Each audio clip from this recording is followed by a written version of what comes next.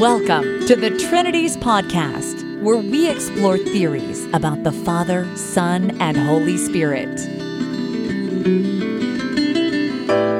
Do you love God enough to think about Him?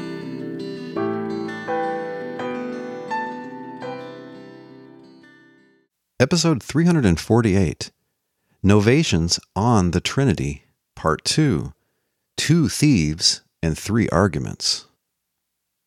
Novation spends a lot of this book proof texting, but I think we really get into the meat of his theology and Christology in chapter 30, where he is really forced to confront the arguments of his opponents. So I'm going to read you a portion of that chapter. It's what I call the Two Thieves passage, and it includes three fascinating arguments that we're going to dig into in this episode. I have, only after releasing part one of this two-part series, received in the mail the most recent translation of Novation's book on the Trinity. This was published in 2015 by Dr. James L. Papandrea. I had to order it from Europe, and it took a couple of months, so it's not the most accessible publisher, but I think the translation is somewhat better, although it doesn't address the ambiguities I discussed last time regarding the word Deus. And I'll put a link to this newest translation on the blog post for this episode at trinities.org. Anyway, for this episode, I'm going to continue using the translation I quoted from last time, the 1974 one by De Simone.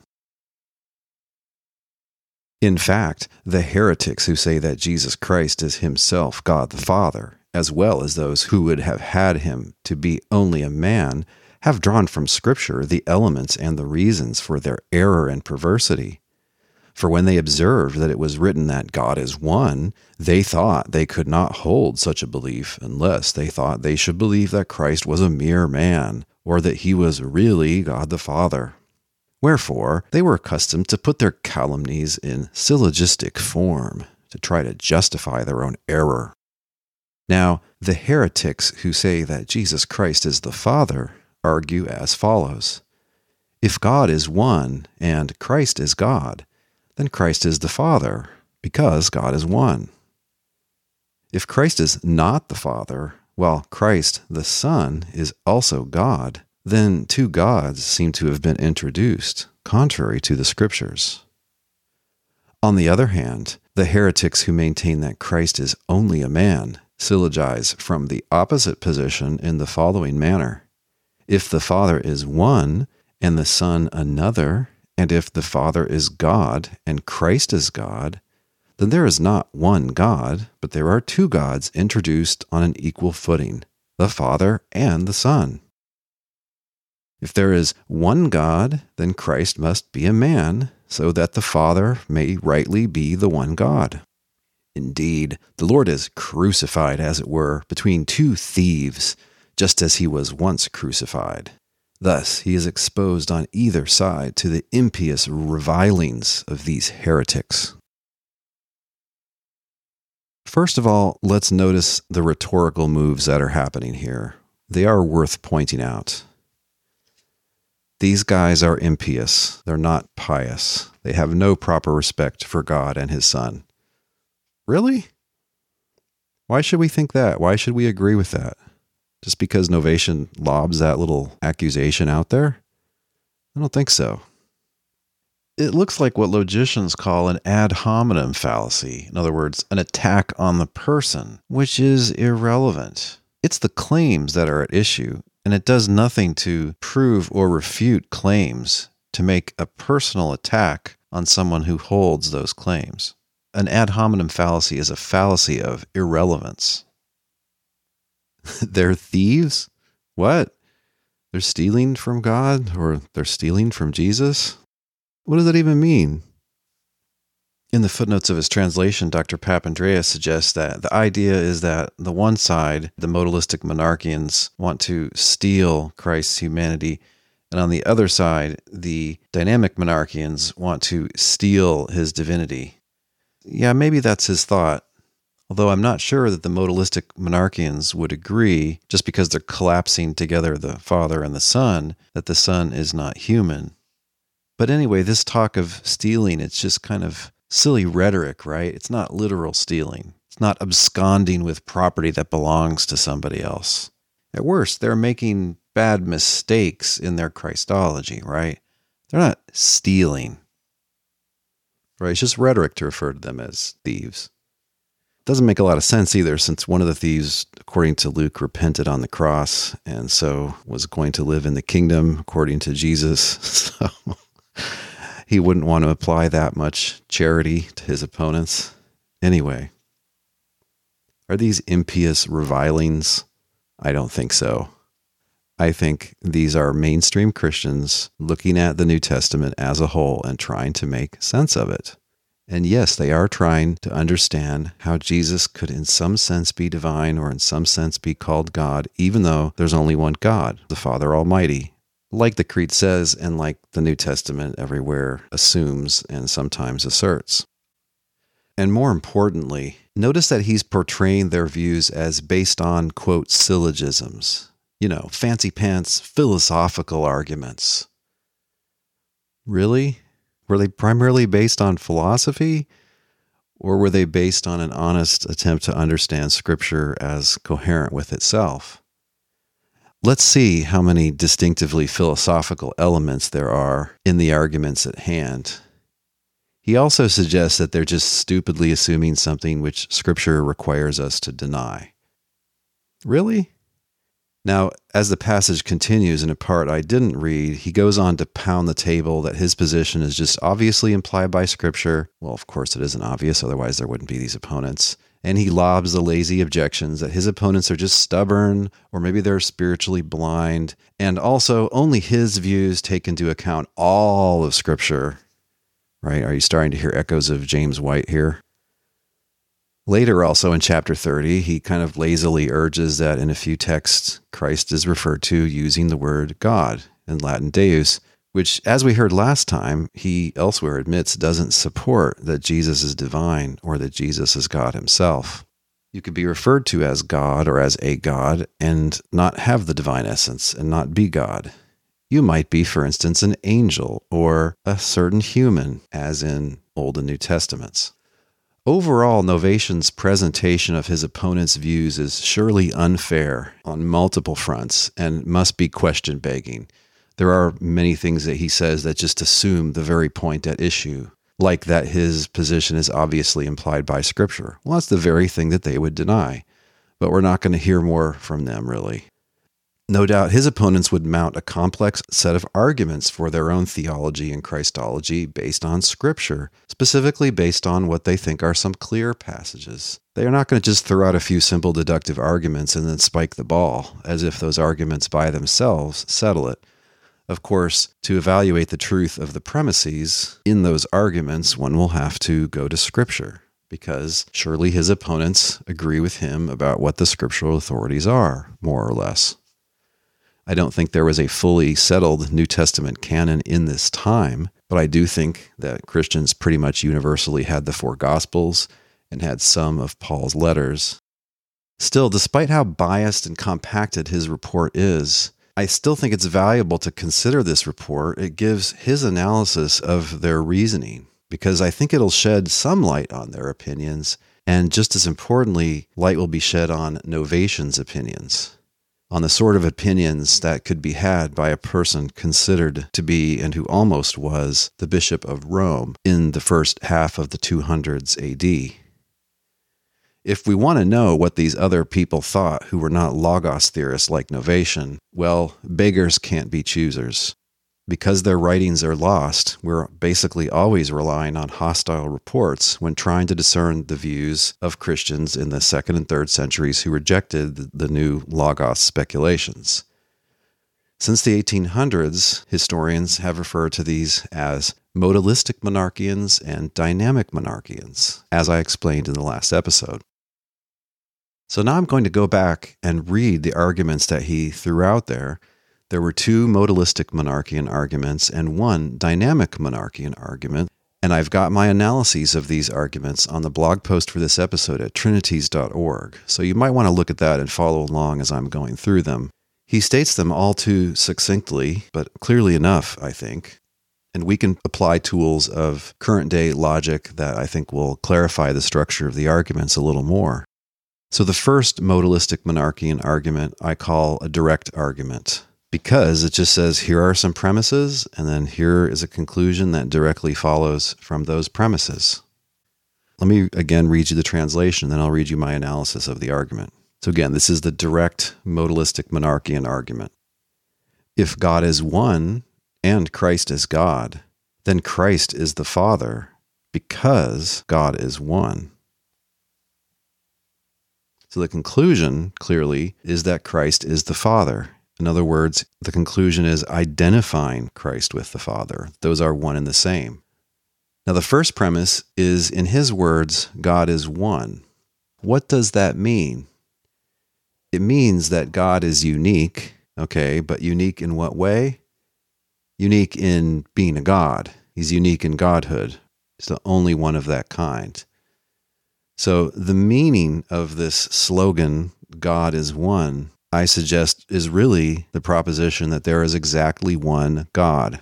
And I've got God there in lowercase because it's a common noun. It's a general kind term rather than a name or a title. So here's my analysis. Premise one, there is exactly one God. Just to explicate that a little bit, what it's saying is that there is something which is a God. That's the one God part. Now for the exactly part. And for anything whatever, if it is a God, then it just is the first mentioned thing. So to say that there's exactly one God is to make two claims. First, you're claiming that there is a God, and second, you're saying that anything which is a God just is that first thing. So that's how you get the only one part, or the exactly one part. So it's a compound claim to say that there is exactly one God, but that's fine. Second premise, Christ is a God. How do they mean that? I think they mean it in the sense of classifying. So remember, just by definition, a God is a thing which is a divine nature, or which has the fullness of divine nature, has it in its completeness. So to say that Christ is God is to say that Christ is divine, but it's divine in the sense that implies being a God, okay? And then I think there's an implicit premise here, which is considered so obvious that it doesn't need to be stated, but this premise is required to have a valid argument. It's required for the conclusion to follow. And that premise is that the Father is a God. And surely that is a background assumption of the modalistic monarchians. Okay, so the whole argument, there's exactly one God, Christ is a God, the Father is a God, therefore Christ just is the Father. Christ and the Father are one and the same. That does follow, so the argument's valid. And because the argument's valid, it kind of forces the issue. If we don't want to agree with the conclusion that Christ just is the Father, that Christ and the Father are one and the same, the thing is that follows from 1, 2, and 3. If 1, 2, and 3 are all true, then 4 has to be true. So if we want to say that 4 is false, which I do, and I hope you do as well, even if you're a Trinitarian, if we want to say that 4 is false, we have to say that at least one premise is false, because if they were all true, then 4 would have to be true. So either you accept the argument as sound, true premises implying a true conclusion, or you say the argument is valid but it's unsound. Yes, it would follow, if the 3 premises were true, that the conclusion is true. However, at least one of those premises is false. So it's unsound because of a false premise. So you can deny 1, you can deny 2, or you can deny 3. If you deny 1, you're denying that there is exactly one God. Either atheism would be true or polytheism would be true. That doesn't seem like a good option for a Christian. That one's probably off the table, and I think Novation would agree. Or you could be denying that Christ is a God, or you could be denying that the Father is a God. Okay, those seem like some hard choices. What is Novation going to say? Well, we'll come back to that. But let's ask, what should a modern-day Trinitarian deny? Well, in the face of it, they ought to deny both 2 and 3, because if they think, as Trinitarian, that the one God just is the Trinity, and neither the Father nor the Son just is the Trinity, right? There are differences between the Father and the Trinity. The Father's not tripersonal, the Trinity is tripersonal. A Trinitarian, I think, should agree that neither the Father nor the Son just is the Trinity. Okay, well then neither one of them is a God then, because the Trinity is the only God. Now, some of them might invent a meaning of is God, which doesn't imply being a God. That can happen. They might think it means being a part of God or being a person within God, whatever that means. On the other hand, some Trinitarians will just accept this argument as sound. Yeah, Christ just is the Father. That's no problem. Some of them will even go ahead and assert also that Christ isn't the Father. Like, yeah, who said this was going to be coherent? It's a mystery, a doctrine involving an apparent contradiction. So there is no one sort of Trinitarian answer to this. It depends on the Trinity theory that they want to defend. And in particular, do they want to defend a coherent theory or just go for an incoherent theory? But again, which premise will Novation deny? Will he give a Trinitarian solution to this? Or will he give some other kind of solution to this argument? Because clearly he's not going to just accept the argument as sound, and clearly he doesn't suggest that the reasoning in this argument is invalid. Well, looks like he's going to have to deny 2 or deny 3 then, that Christ is a God or that the Father is a God. Which is it going to be, Novation? We'll come back to this after reading his agonizing final chapter. When the Trinities podcast returns, another sophisticated modalistic monarchian argument.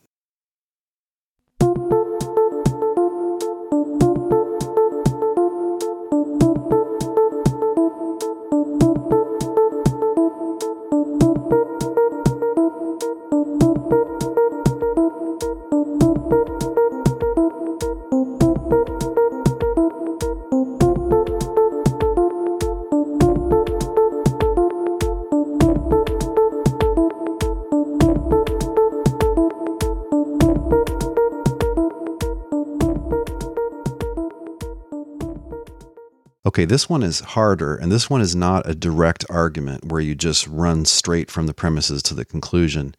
It's a kind of argument which is popular with sophisticated philosophers, but also with mathematicians and logicians. And what logicians call this type of argument is a reductio ad absurdum, a reduction to absurdity.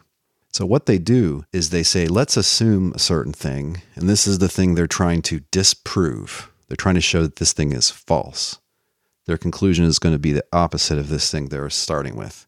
So you assume a certain thing, add some undeniable premises, and then deduce a contradiction, and then you infer from that that the original assumption is false because it implies contradictions, and whatever implies a contradiction has to be false, according to, let's say, most logicians. So here's how Novation relates this argument, and then I'll give you my analysis like before. And it just immediately follows the passage I just read. It's not clear to me how well Novation distinguishes between these two arguments, but I think they really are two different arguments. If Christ is not the Father, while Christ the Son is also God, then 2 gods seem to have been introduced, contrary to the Scriptures. That's it. That's the whole argument. 1 sentence. Okay. Here's my analysis. The assumption for the reduction, the thing that we're going to assume and then show that it leads to a contradiction, therefore that original thing is false. And so we're going to conclude if that original thing is false and the opposite of it is true, he's assuming that the Father and Son are distinct, that Christ and the Father are 2, not one and the same. Right? So they're not related to one another like Mark Twain and Samuel Clemens are related to one another. Now the second premise is that the Son is a God. And notice that he uses the word also. The Son is also God. Who's the other one who is a God? Clearly the Father. So that's premise 3. So the Son is a God and the Father is a God. How do they mean that? I think they mean it in the sense of having a divine nature. I think they're classifying. They're going to argue for an identity, but what they're saying is that each is a divine nature or each has divine nature sufficient to be a God. So I think this does represent their reasoning. Okay, so Christ and the Father are 2. They're not one and the same. Each one is a God. Now, here I'm going to introduce a premise that I think that Novation and his opponents are assuming. It's something that they probably never explicitly formulated or thought about because their logic wasn't fine-grained enough to help them do this. But I think there's an implicit premise here because it's required for the argument to be valid in its first conclusion. And that is the premise that for any x and y are the same f only if x just is y. In other words, x and y are identical. So f just stands for some kind term. So for any 2 things or quote 2 things that you can name, if they're really the same certain sort of thing, the same f, then that requires that they're one and the same. Right, so if Cephas and Peter are the same apostle, that can be true only if Cephas just is Peter. If Paul and Saul are the same man, that requires that Saul just is Paul. Well, yeah, those identifications are correct. Being the same something or other requires being numerically the same. That's a way to put this premise, which I have as premise 4 in my analysis. Or maybe, if you like, we could attribute to them a weaker premise that would still make the conclusion derivable, which would be the premise that if any x and y are the same God, then x and y must be one and the same. In other words, they must be numerically the same. Put differently, being the same God implies being numerically identical. Now, this is something that would follow from the more general premise that I said before, but this weaker, more specific premise would be enough for the argument to work. Therefore, the Father and Christ are not the same God. How does that follow? It does follow from 1 through 4. To be the same God, according to 4, would require being numerically identical, but according to the assumption premise 1, they're not numerically identical. Okay, well, then they're not the same God. That just follows from step 1 and step 4 in the argument. But something else follows from 2, 3, and 5. If it's true to the Christ is a God, and 3, that the Father is a God, and 5, it's true that the Father and Christ are not the same God, it does follow that therefore there are at least 2 gods. This one's a God, that one's a God, they're not the same God. Okay, there must be at least 2 gods then. Maybe there's more, but at least there's 2. Now let's throw in a very popular Christian premise, but there is only one God. Boom, we've got our contradiction that we were looking for. Remember, we assumed that Christ isn't the Father, so that we could show that it leads to contradiction. Here's the contradiction, that there is only one God, and that it's false that there is only one God. Those are steps 7 and 8 in the analysis of the argument. So it's not the case that Christ and the Father are distinct. That's 9. That follows from 1 through 8. And therefore, final conclusion, the Son just is the Father. If they're not distinct, that's just to say that they are numerically identical. So that's the conclusion, that Christ just is the Father. And of course, vice versa, the Father just is Christ. Again, notice that the argument assumes that you think the Scripture surely teaches the deity of Christ and also monotheism. Those are popular assumptions, and again, it seems the reasoning is valid. It doesn't seem there's a mistake in reasoning. We can't just say that someone's thrown a junky argument out there that's invalid. So the only way to escape the conclusion that Christ just is the Father is to deny one or more premises. Okay, what are those premises? That the Son is a God, that the Father is a God, that being the same something implies being numerically the same, or at least more specifically, being the same God requires being numerically the same. Either way, a premise like that doesn't look like a good candidate for denial. Either version that I just said, such a premise would seem to be obviously true. It's just as obvious that being the same God implies being numerically the same as it is that being the same apostle implies being numerically the same, or being the same man implies being numerically the same. And what's the last premise that a person might deny in order to escape the conclusion of this argument? It's the premise that there's only one God. So again, pick your poison. You can deny that Christ is a God. You can deny that the Father is a God. You can deny the premise that same God implies the same, or you can deny that there's only one God. Which will it be? What should a Trinitarian say? Arguably, they should deny 2 and 3, because only the Trinity is God, and neither Christ nor the Father just is the Trinity. There are a small number of Trinitarians who endorse what modern philosophers call relative identity theory that would escape this argument by denying premise 4. We've had a number of previous episodes on the Trinities podcast that deal with this sort of theorizing about the Trinity. I think that arguably the most helpful one of these episodes is podcast 271, Does Your Trinity Theory Require Relative Identity? So check that out if you're thinking like maybe that's an attractive option. So here you'd be suggesting that they can be the same God even though they're not numerically the same as one another. And again, there are some Trinitarians who just would accept that Christ and the Father are one and the same. And they might also tell you that they're distinct too. They are and they aren't one and the same. They just have given up on the aim of coherence in their theorizing about the Trinity. But again, what does Novation say? That is the question. What is Novation saying is the answer to this sophisticated modalistic monarchian argument? Well, we'll find out eventually. When the Trinities podcast comes back, we'll look at a short and pretty clear argument that he presents from the dynamic monarchians.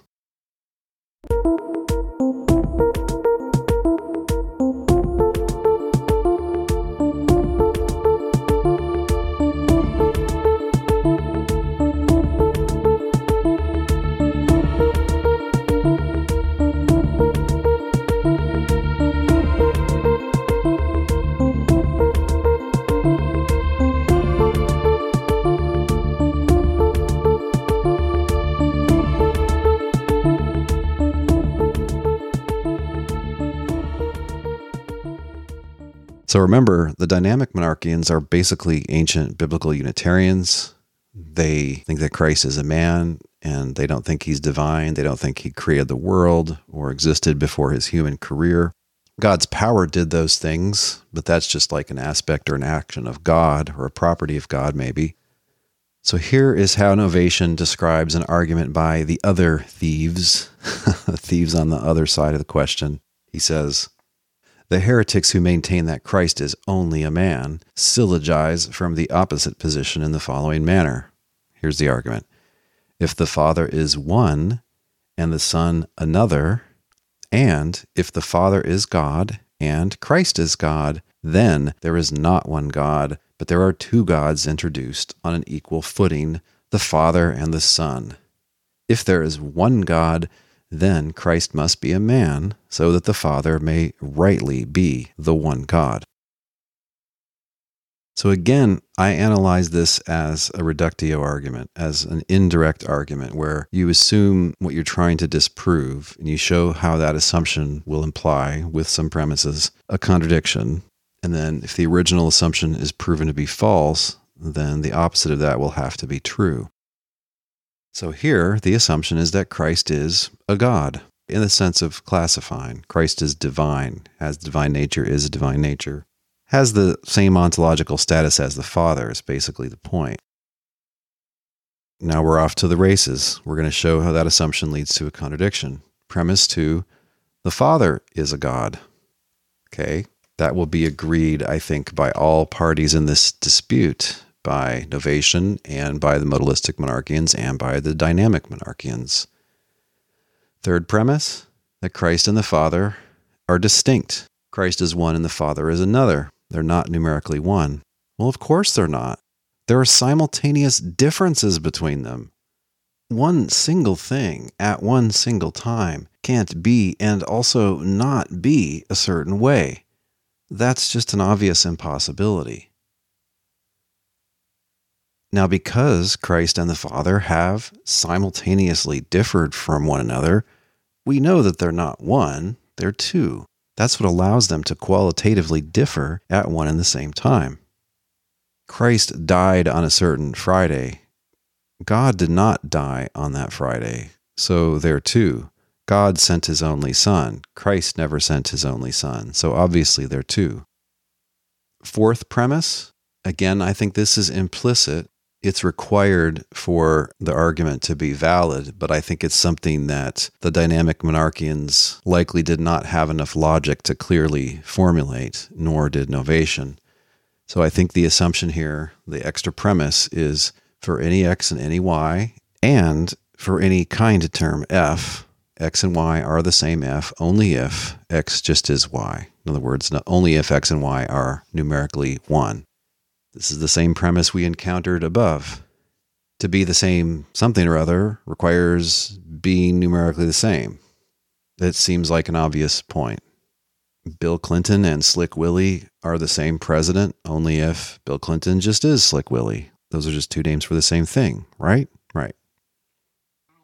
And as before, if you're not sure about that more general premise, we can instead make the argument valid by supplying a much weaker implicit premise, namely that for any x and any y, they're the same God only if x and y are numerically identical or numerically the same. Okay, so Christ and the Father are different, and we've just had premises that each one is a God. So because they're different, they're not the same God. That's step 5 in the argument. That follows from 3 and 4. And then it follows from 1 and 2 and 5, that Christ is a God, the Father is God, and 5, they're not the same God, that there are at least 2 gods. Now that does follow from what's gone before. Therefore, it's not the case that there is only one God, because if there are at least 2 gods, then it's false that there's only one God. Step 8 is the premise that there is only one God. Okay, we've reached our contradiction. In steps 7 and 8, we have just affirmed and denied exactly the same claim. And so the conclusion from all of that is that the original assumption is false.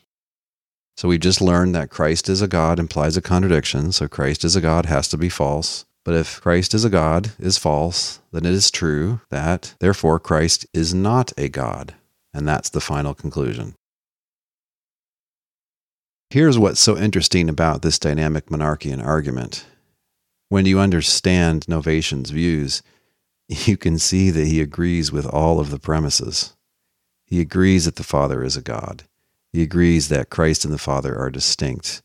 He seems to agree that being the same God implies being the same, like numerically the same. And he agrees that there's only one God. So, how on earth is he going to get away from the conclusion that Christ is not a God? Because that seems to follow from exactly those premises. He could try to say there's some mistake in the reasoning here, so that one of the 4 conclusions doesn't really follow from what was above, but that seems like a pretty hopeless task. What's he going to do? Well, he's going to fool around with a lot of rhetoric, first of all. So, come on, guys, let's believe all the scriptures. Let's not pick and choose among them like the heretics. Of course, there's only one God, and this is the Father. Yeah, of course. But we're not saying that there's 2 gods. The Father can be the only God, even if the word God applies to Christ. He points out that the heretics themselves understand the difference between being a God and being a, quote, God.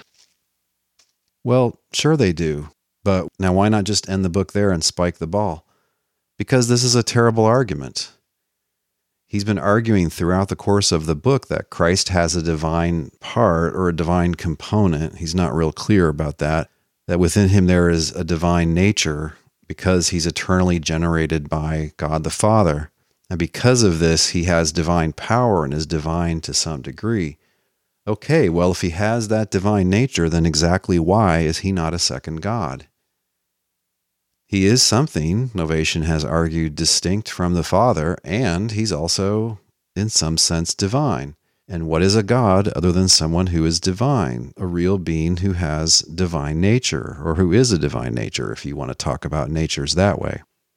Moreover, to make the point that being called a God or a God doesn't imply being a God, does nothing whatever to show what is wrong with the 2 modalistic monarchian arguments or the 1 dynamic monarchian argument that he's just laid out. He needs a principled response to both arguments, one which shows what is wrong with the arguments in question and is well motivated from the perspective of mainstream Christianity, where he's assuming logos speculations in his interpretation of Scripture. Now, at the end of this chapter, he also gives what I'll call the Lord Master Good argument. And the basic point of it is that this sort of reasoning is invalid. So in other words, you can't legitimately go from these premises to this conclusion. Again, I've got an analysis of the Lord Master Good argument on the blog post for this episode at trinities.org. So the basic point is if you say, well, there's one F, one thing of a certain sort, call it A, that's premise 1, and then there's some B, which is not A, which is distinct from A. There's something else, which is rightly called, quote, F, therefore there are at least 2 Fs. Nope. That does not follow at all, because you can be called by a certain name and not be the kind of thing which is often referred to using that word. Say you have a family which is a wife, a husband, and a dog. You say, this family has only one dog. That is true. And then you say the husband is rightly called a dog. Why? Because he cheats on his wife. You cannot conclude that there are at least two dogs in the family. We just said there's only one dog. Being referred to as a, quote, dog does not imply being a dog. The word dog can be used in various ways. It's used as a natural kind term when referring to Rover, and it's used as a kind of, insult referring to the cheating husband.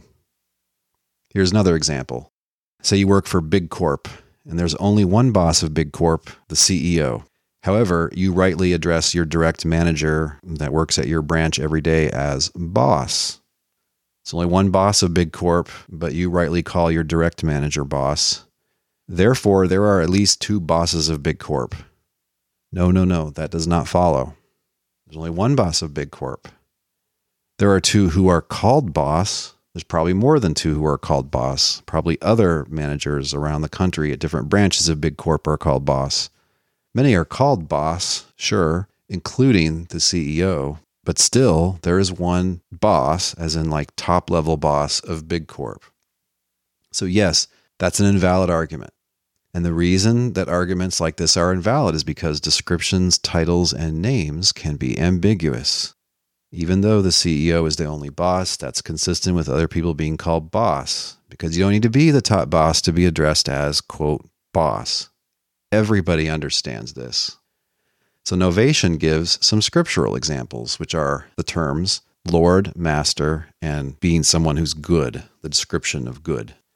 As I just illustrated, the point is that titles and descriptions can be ambiguous. So, if God is the unique Lord, that doesn't mean that someone else, such as Christ, can't be called, quote, Lord, too.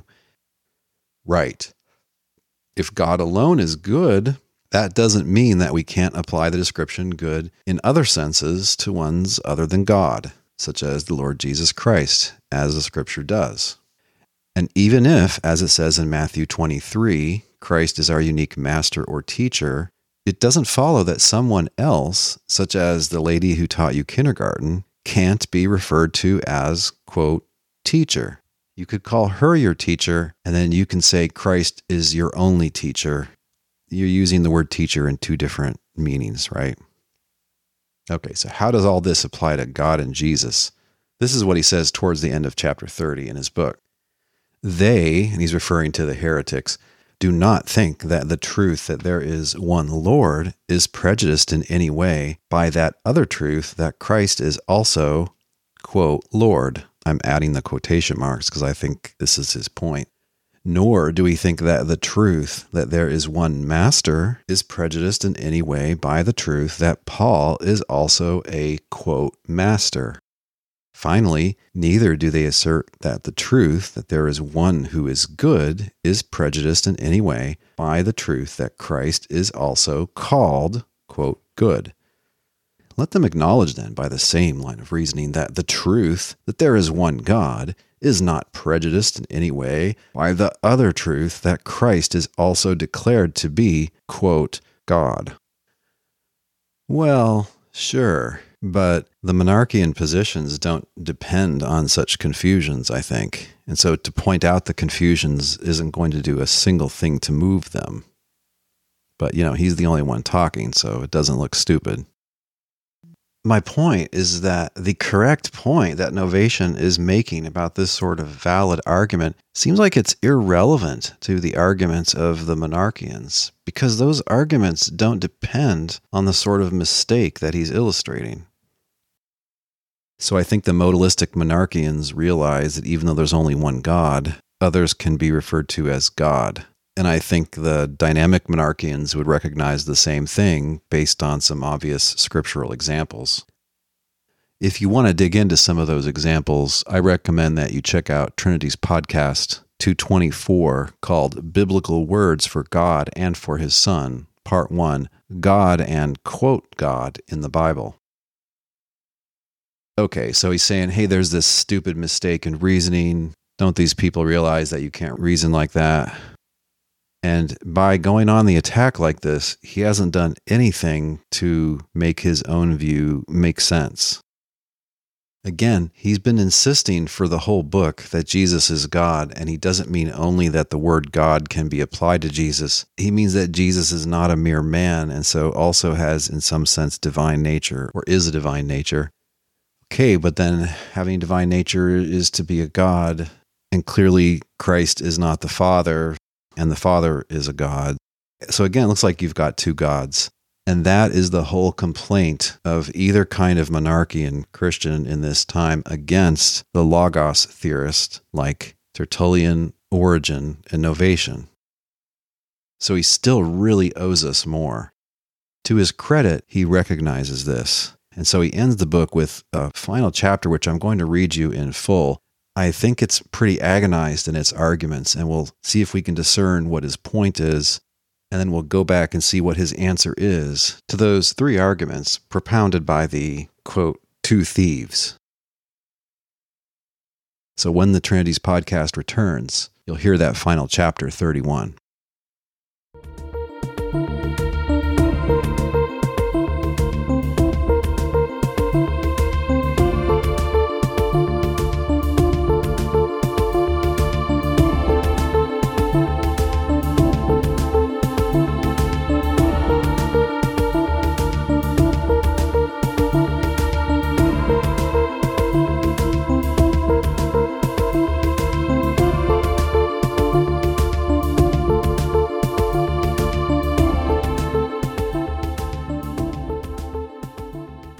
So for this, I'm using the De Simone translation from 1974. And this is going to be the entirety of chapter 31. And ask yourself, what does this tell us about Novatian's views about God and Jesus? There is then God the Father, the founder and creator of all things, who alone is without origin, invisible, immense, immortal, eternal, the one God. Nothing whatever, I will not say can be preferred, but can even be compared to his greatness, his majesty, and his power.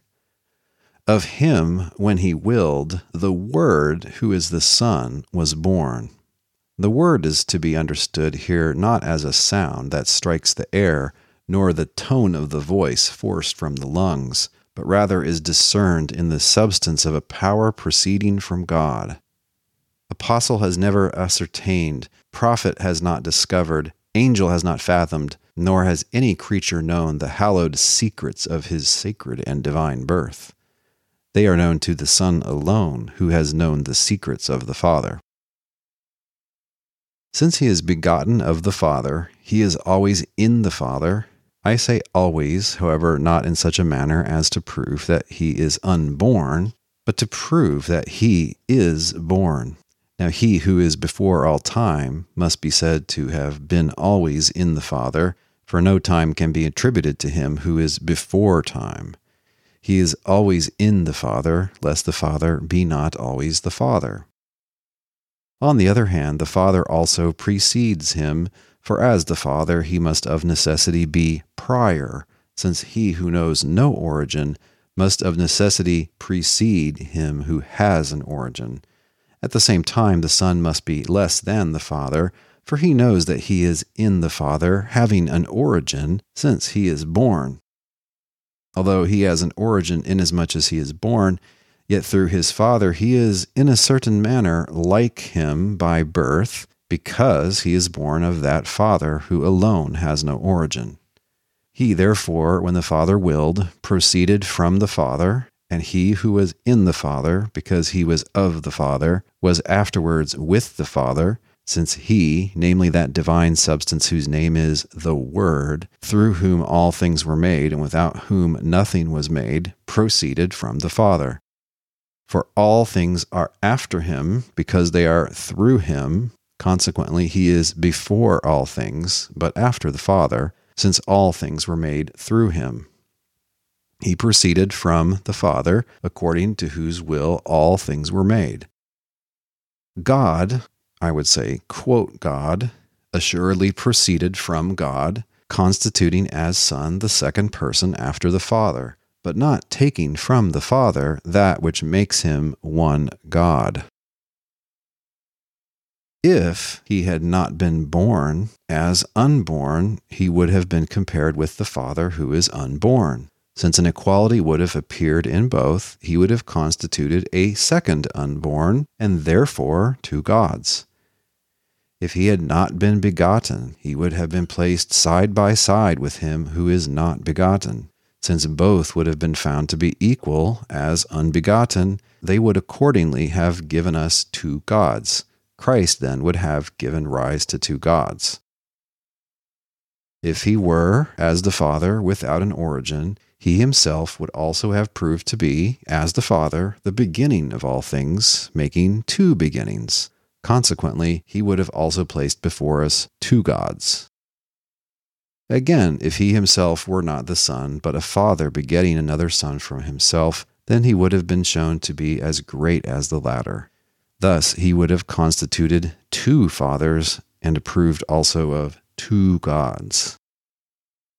If he had been invisible, he would have been compared with him who is invisible and declared equal to him. He would have placed before us two invisibles. Consequently, he would have also permitted two gods. If he, Christ, had been incomprehensible, if he had also possessed whatever other attributes belong to the Father, then we assert that he would have certainly occasioned the controversy of two gods that these heretics raise.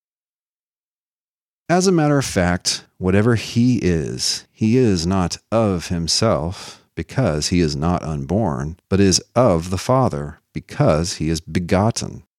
For whether he is the Word, whether he is power, whether he is wisdom, whether he is light, whether he is the Son, whatever he is of these, he is not from any other source but from the Father, as we have already mentioned above. Owing his origin to the Father, he could not cause any disunion in the Godhead, in the divine nature, by making two gods, inasmuch as he drew his origin in being born of him who is the one God. In this respect, since he is the only begotten and the firstborn of him who, because he has no origin, is alone the beginning and head of all things, he declared accordingly that God is one. And he proved that he is not subject to any origin or beginning, but rather that he is the origin and the beginning of all things. The Son does nothing of his own will or counsel, and he does not come from himself. He obeys all his Father's commands and precepts. Hence, although his birth proves that he is the Son, his docile obedience proclaims him to be the minister of the will of the Father from whom he is. While he renders himself obedient to the Father in all things, even though he is also God, also divine to some degree, yet by his obedience he shows that the Father, from whom he also drew his origin, is the one God. As a result, he, Christ, could never constitute a second God, because he did not constitute a second origin, inasmuch as he received before all time the source of his birth from him who has no beginning. Since what is unborn, and such is God the Father alone, who is beyond an origin, and from whom is he who is born, is the origin of all other things, he who is born of him rightly comes from him who has no origin. This proves that the unborn is the origin from which he himself is, and even though he who is born is God, is divine to some degree, nevertheless he shows that God is one whom he who was born has confirmed to be without origin. Therefore he is God, divine to some degree, but begotten precisely that he might be God. So he's divine to some degree because he's eternally begotten.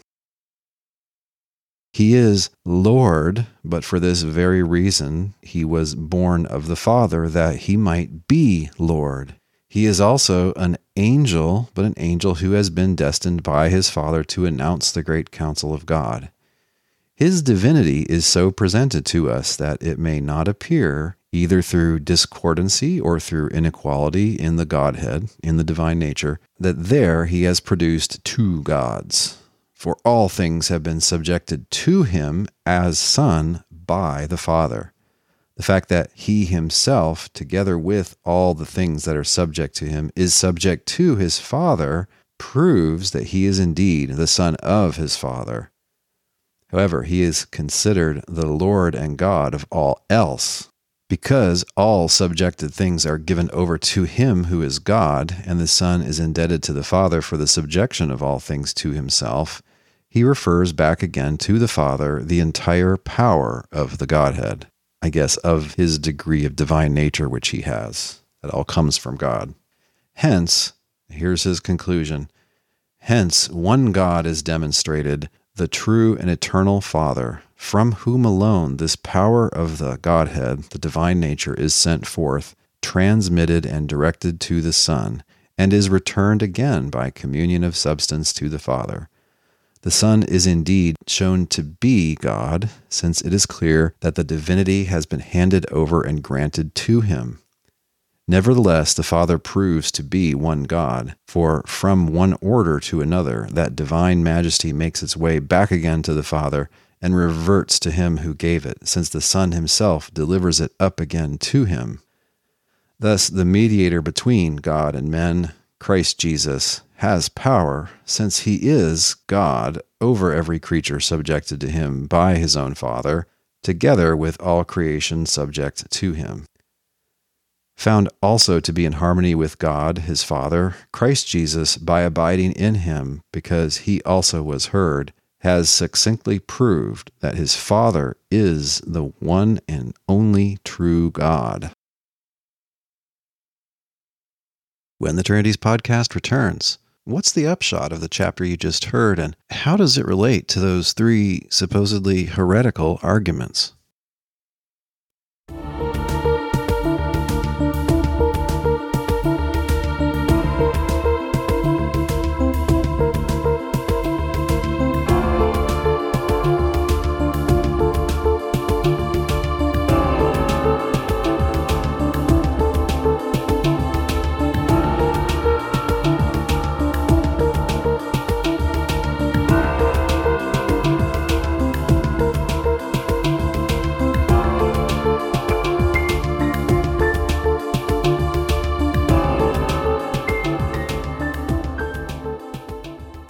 What's the upshot of all that?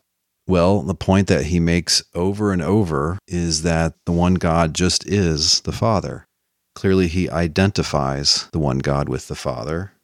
He doesn't identify the one God also with Christ. What he's saying about Christ is that he is God in the sense of being divine to some degree because of God. Specifically because God eternally generates him in some mysterious sense which no one can understand. The crucial passage is that God, Christ, assuredly proceeded from God, that's the Father, constituting as Son the second person after the Father. He writes, but not taking from the Father that which makes him one God. So Christ isn't a mere man somehow because of this eternal generation. He's got divinity to some degree because of that generation, but he doesn't have godhood. He doesn't have whatever it is to make him a god, because there's only one God, and that's the Father. Put more simply, Christ is not fully divine. According to Novation, he lacks some of the essential divine attributes. The whole thrust of the chapter is that God is divine in a way that nothing else is. That is to say, the Father is divine. Or at the very beginning, the Father alone, he says, is without origin, invisible, immense, immortal, eternal, and the one God. Christ isn't any of those things. Christ is not without origin. He pounds the drum incessantly about that. He believes that there's this eternal generation thing, which is part of his Logos theory speculations that he's inherited. Only God is invisible, right? Clearly Christ is visible. Only God is immense. I think he means that in the sense of being everywhere, whereas Christ could walk around from here to there. God is by his essence immortal. Christ died. He says God is eternal. In some sense, Christ is eternal, although he does also want to say in another sense that God is before him. I think he means metaphysically before him rather than before him in time. So God and Christ are going to be eternal in two different ways. One originated or caused by another, another without being caused by another. Lastly, the Father is the one God. Christ is not the one God, but he does think he's divine to some extent. In what way? Well, he mentions the divine attribute of being provident. He thinks Christ has been put in charge by God over the rest of creation. He thinks a degree of divinity has been given to him, and maybe based on 1 Corinthians 15, in some sense, the divinity will go back to God. Maybe just in the sense that things that have been subjected to Christ will now be directly subjected to God. And he hammers his points about the differences between God and Christ with a bunch of hypotheticals, or more specifically counterfactuals, or more specifically counterpossibles. What he's saying is that Christ would be a second God if Christ were unborn. He doesn't really think that's possible, but anyway, that's why it's a counterpossible statement.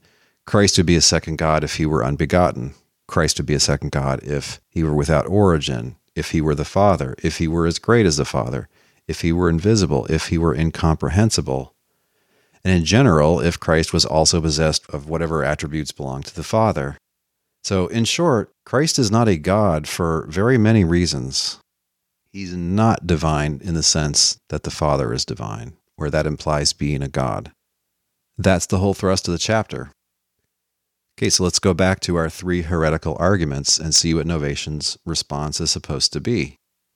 He wasn't terribly clear about his responses in the previous chapter. He kind of just went on the attack and didn't, say, I deny premise 4 for this and that reason, which would be the clearest sort of response. But let's do that for him. So again, you might want to look at my analyses of the arguments. The first modalistic monarchian argument, the direct argument, he denies premise 2. Again, the argument is there is exactly one God. Christ is a God. The Father is a God. Therefore, Christ just is the Father. They're one and the same. He is admitting implicitly that it's valid, and he's denying that Christ is a God. I like that response. I think that's the correct response. Clearly, there is only one God in Scripture, and clearly the Father is a God in Scripture. He's the only one. So then Christ must not be a God. To put it differently, Christ must not be divine in the way that the Father is divine. Sure. Good job, Novation. I like that. The second modalistic monarchian argument is a complex 10-step reductio, or an indirect proof. But without reviewing that entire proof again, he's going to deny premise 2, that the Son is a God. If you deny the Son is a God, you can't get to the end result that the Son just is the Father. It's just an unsound argument. It's valid in that if all the premises were true, the final conclusion would be true, but it's not sound because it's got a false premise. The Father is a God. Yes, the Son is distinct from the Father, but the Son is not a God. Nope, that's the mistake. I like this. I think he's right. I think that's the correct response to this argument. There isn't another deniable premise, right? You don't want to deny that the Father is a God. You don't want to deny that being the same God implies being identical. You don't want to deny there's only one God. Okay. Yeah, the weak premise there is that the Son is a God. Not according to the New Testament, right? If you disagree, let me invite you to check out Trinity's podcasts number 124 or 334, or my lecture on YouTube called God and His Son, The Logic of the New Testament. And I've got links for all of these on the blog post for this episode at trinities.org.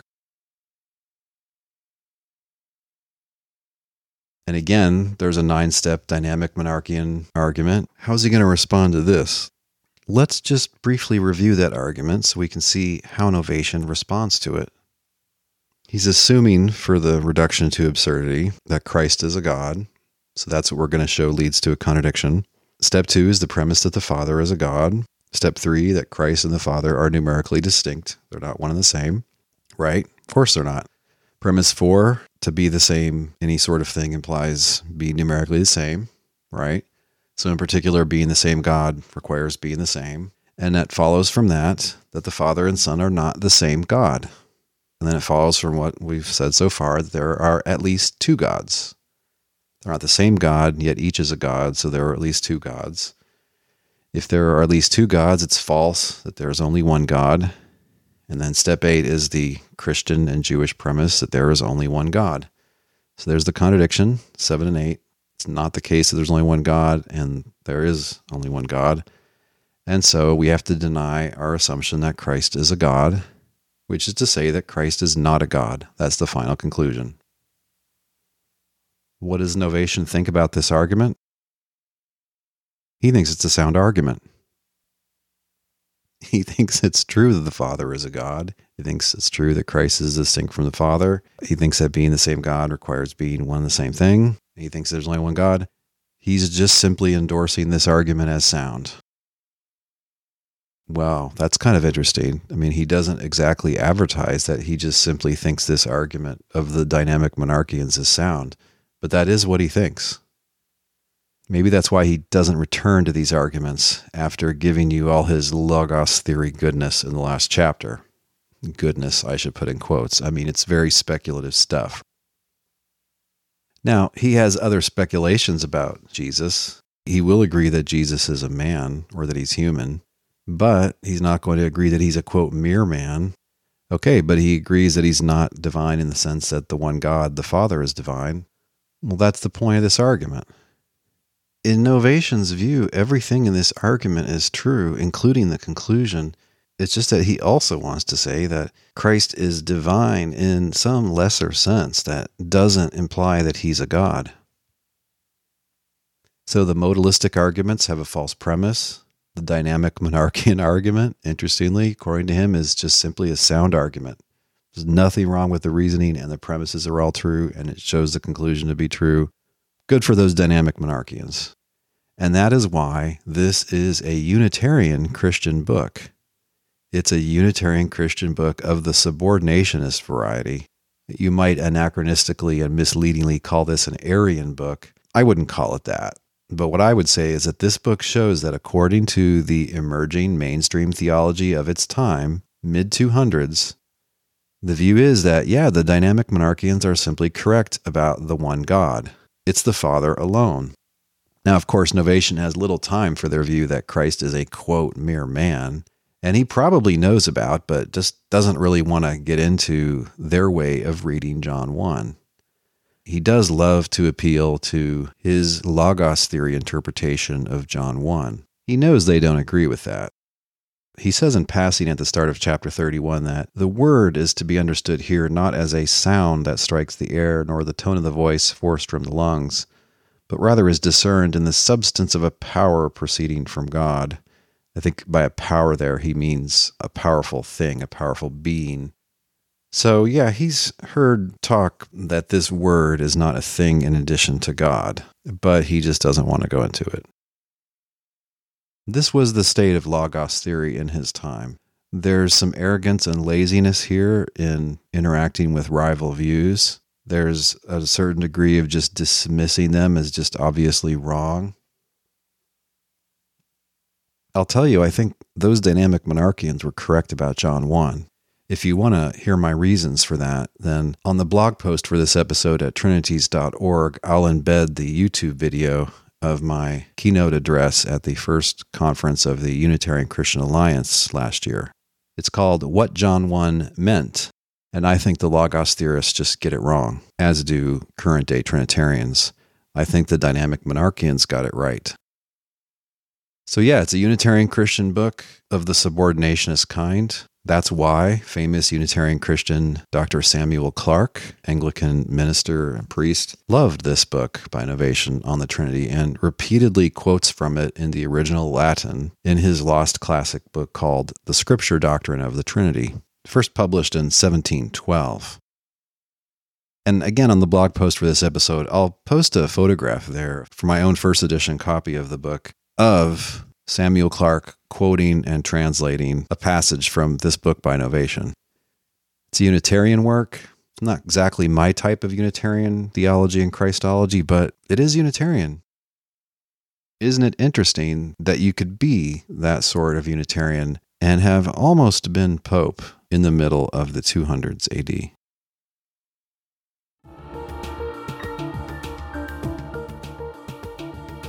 This week's Thinking Music has been the track Initial Bridge by Koi Discovery. As always, there's a link on the blog post for this episode at trinities.org where you can listen to or download that entire track.